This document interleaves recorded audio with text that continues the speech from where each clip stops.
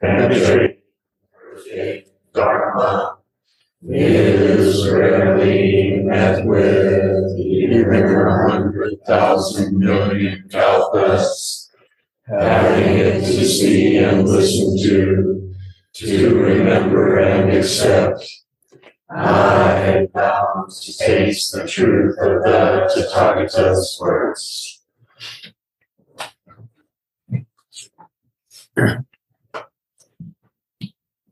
Mountains and waters right now are the actualization of the ancient Buddha way. Each abiding in its phenomenal expression realizes completeness. Because mountains and waters have been active since the empty eon, they are alive at this moment. Because they have been the self since before form arose, they are emancipation realization. Because mountains are high and broad, the way of riding the clouds is always reached in the mountains. The inconceivable power of soaring in the wind comes freely from the mountains.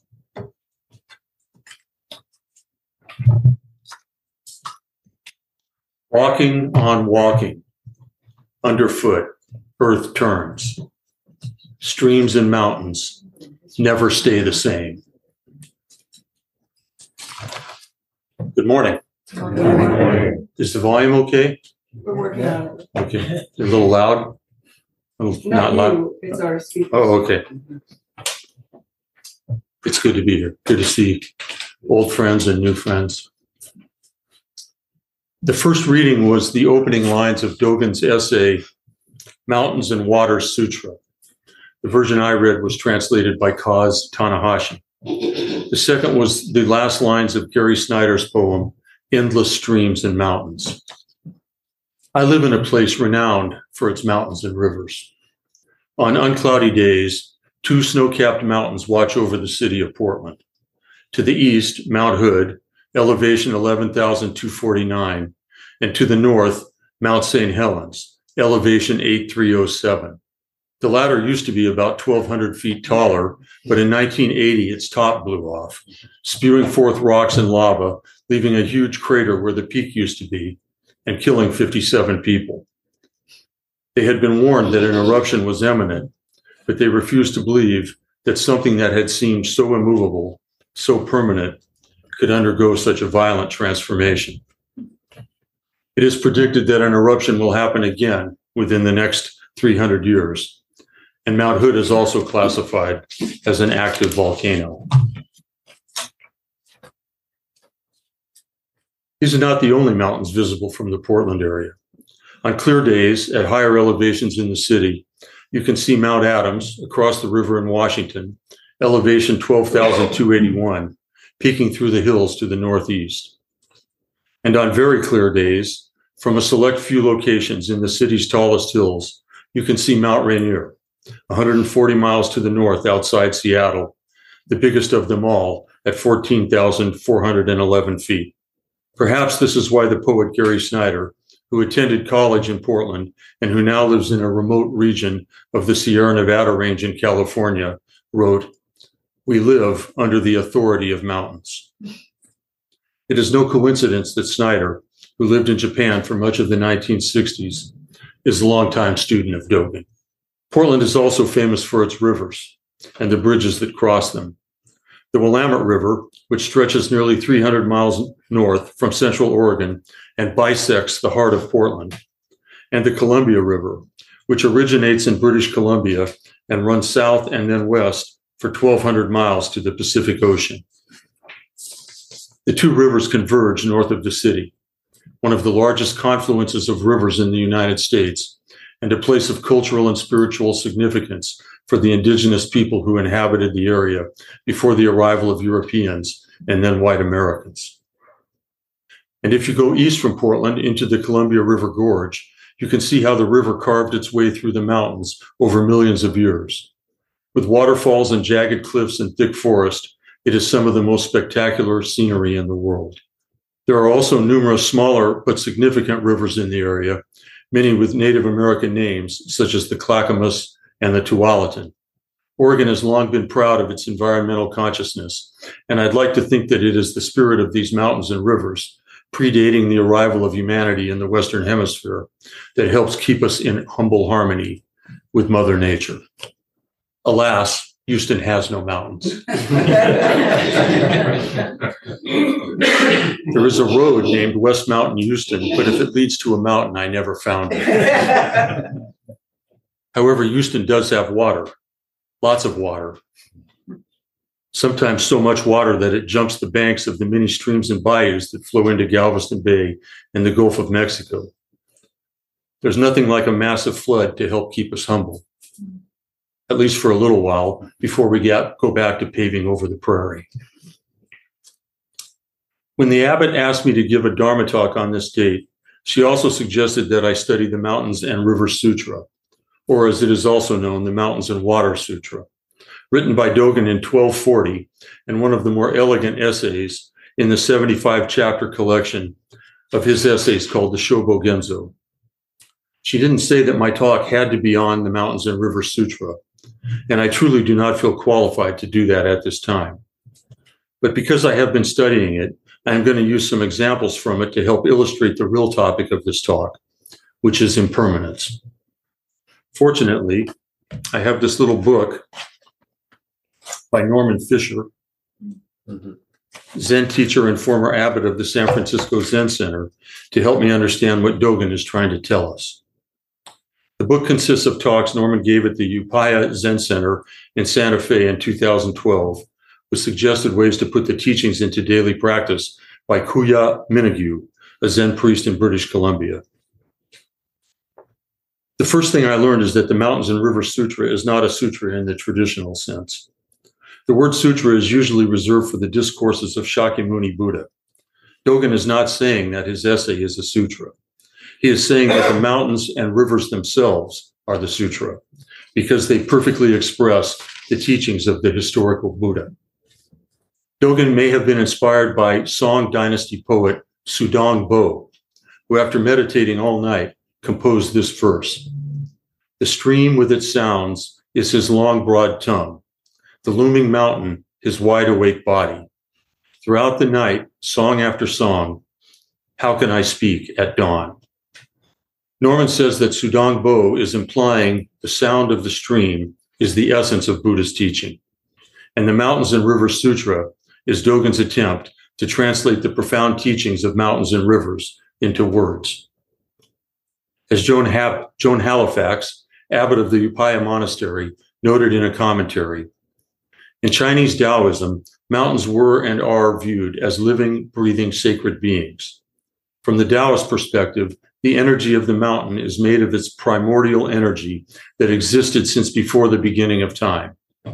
This energy is consolidated in the mountain, momentarily fixed, yet actually dynamic in its form. Think of Mount St. Helens. In Chinese and Japanese culture, mountains are associated with meditation and purification. Dogen writes that the mountains belong to those who love them, and we belong to the mountains. Another contemporary Zen teacher, Shohaku Akamura, observes that Zen temples are traditionally named after mountains, even if they are in the middle of a big city. So to go to a place of practice is to go to a sacred mountain. A Sangha is a mountain, Okamura writes.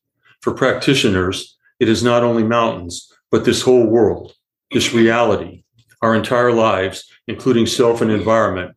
All this belongs to us, those who love it, who practice. Norman Fisher suggests that Dogen was probably also thinking of another old Chinese saying. When I first began to practice, mountains were mountains, rivers were rivers. As I trained, mountains were not mountains, rivers were not rivers.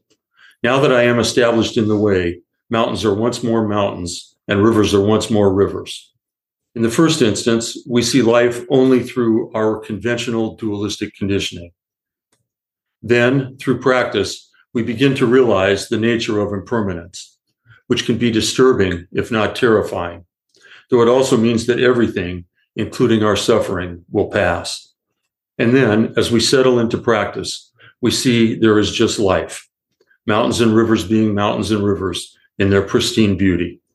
As Norman interprets it, Dogen is saying that Zen practice is nothing more than appreciating life as it is, and living it fully every moment.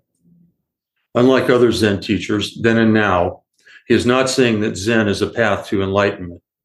For Dogen, Zen practice is enlightenment, and it is happening right here, right now. According to Norman, Dogen's teaching is that impermanence is the only thing that is not impermanent.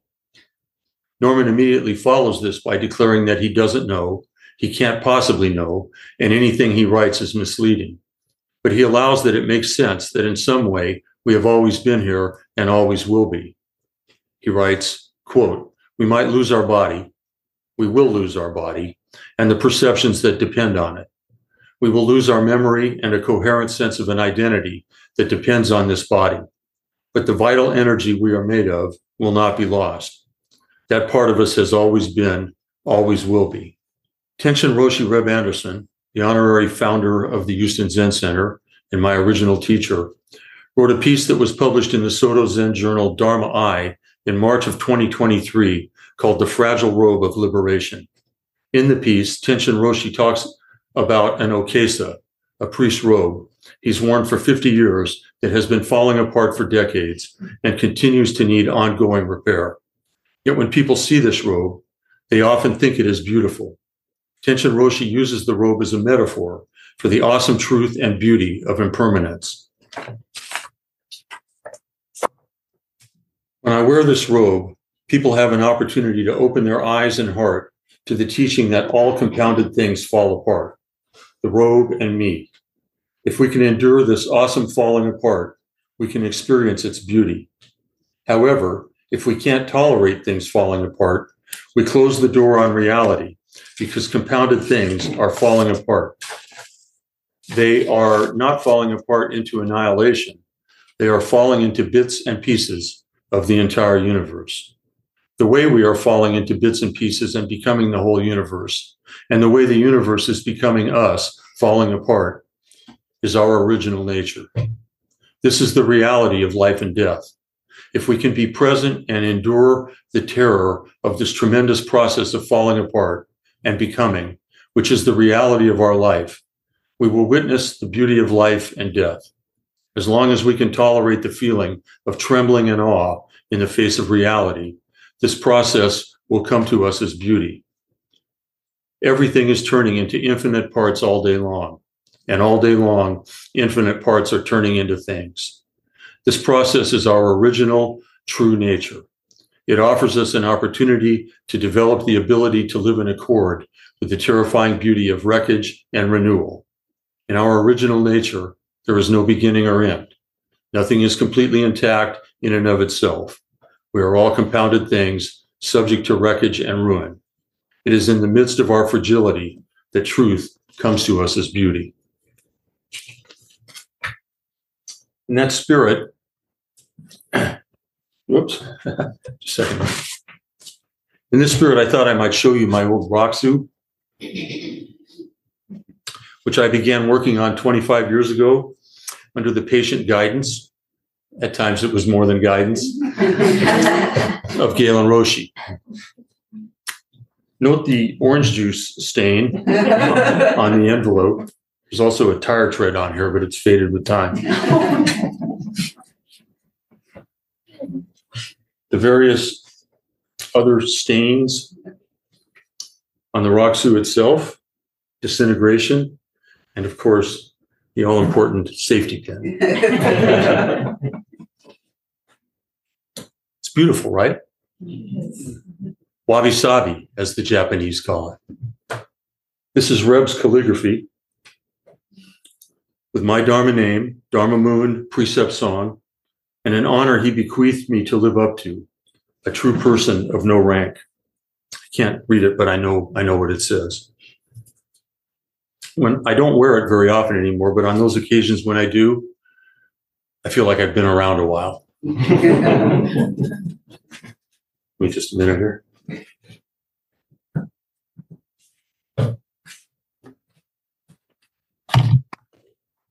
Sorry, Royce. The beautiful Roxu I'm wearing now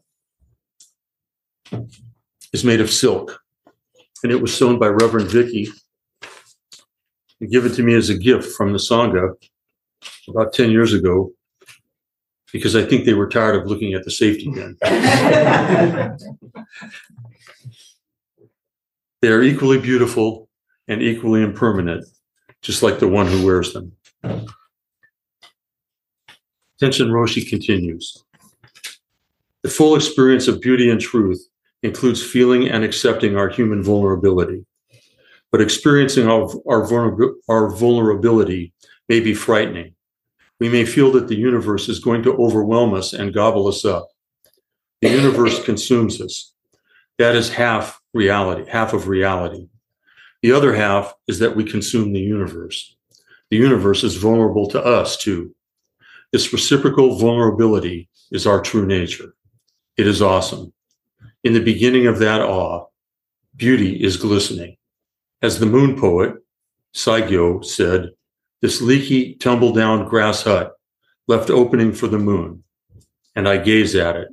All the while it was mirrored in a teardrop fallen on my sleeve. Back to Dogen. I've talked about the spiritual power of mountains, but what about water? Dogen writes, water is neither strong nor weak, neither wet nor dry, neither moving nor still, neither cold nor hot, neither being nor non-being, neither delusion nor awakening. Frozen, it is harder than a diamond. Who could break it? Melted, it is softer than milk. Who could break it? Water is everywhere. It rolls down off the mountain in waterfalls and carves its own valley on its way to the ocean, the source of all life. Our bodies are 55 to 60% water. Even the rocks and lava spit out by Mount St. Helens contain water. Water is always in motion, always changing form on earth or in the sky. In the immortal words of Lao Tzu, by way of Bruce Lee, be water. But how should we be water or be mountains and be in accord with everything like the sages of old, even as our species is rapidly despoiling the planet with pollution, if not destroying it through climate change, leading to droughts, floods, and fires? As Norman Fisher observes, the planet isn't worried. It will eventually take care of the problem, meaning us. Dogen's essay includes this koan. The green mountains are always walking. The stone woman gets up dancing. The dance with humanity may be coming to an end. Is this so-called sixth extinction already in process what we wish for our children and grandchildren and their descendants? As Fisher says at the end of the book, but how do we not worry about the human world? I'm very worried. I'm worried about my friends. I'm worried about relatives and family. I'm worried about myself. I'm worried about our country. I'm worried about other countries. Where are human beings going? As many problems that it seems like we have, I have the feeling we are coming to a human crisis. We can't continue indulging this foolishness. Let's say there are two kinds of worry. The kind of worry that makes us anxious and upset, and the kind of worry that we want to have, compassion, the activity of wisdom. Compassion is not being unconcerned. Compassion is exactly being concerned. If someone dies, I want to cry, even though I realize that it's just the way things are. Something comes, something goes. This goes on all the time, so it really is okay. The loss of a person in our lives is okay, on the one hand. On the other hand, I'm human. I naturally feel sorrow. I want to cry. I need to cry. Both sides are expressed in the teachings. There is a false image of the sage who wanders forth, blithely, happily thinking, alive or dead, who knows? But that image does not express the life that we live. That is not what practice proposes. Practice proposes that knowing that all is well is not incompatible with worrying about our peers.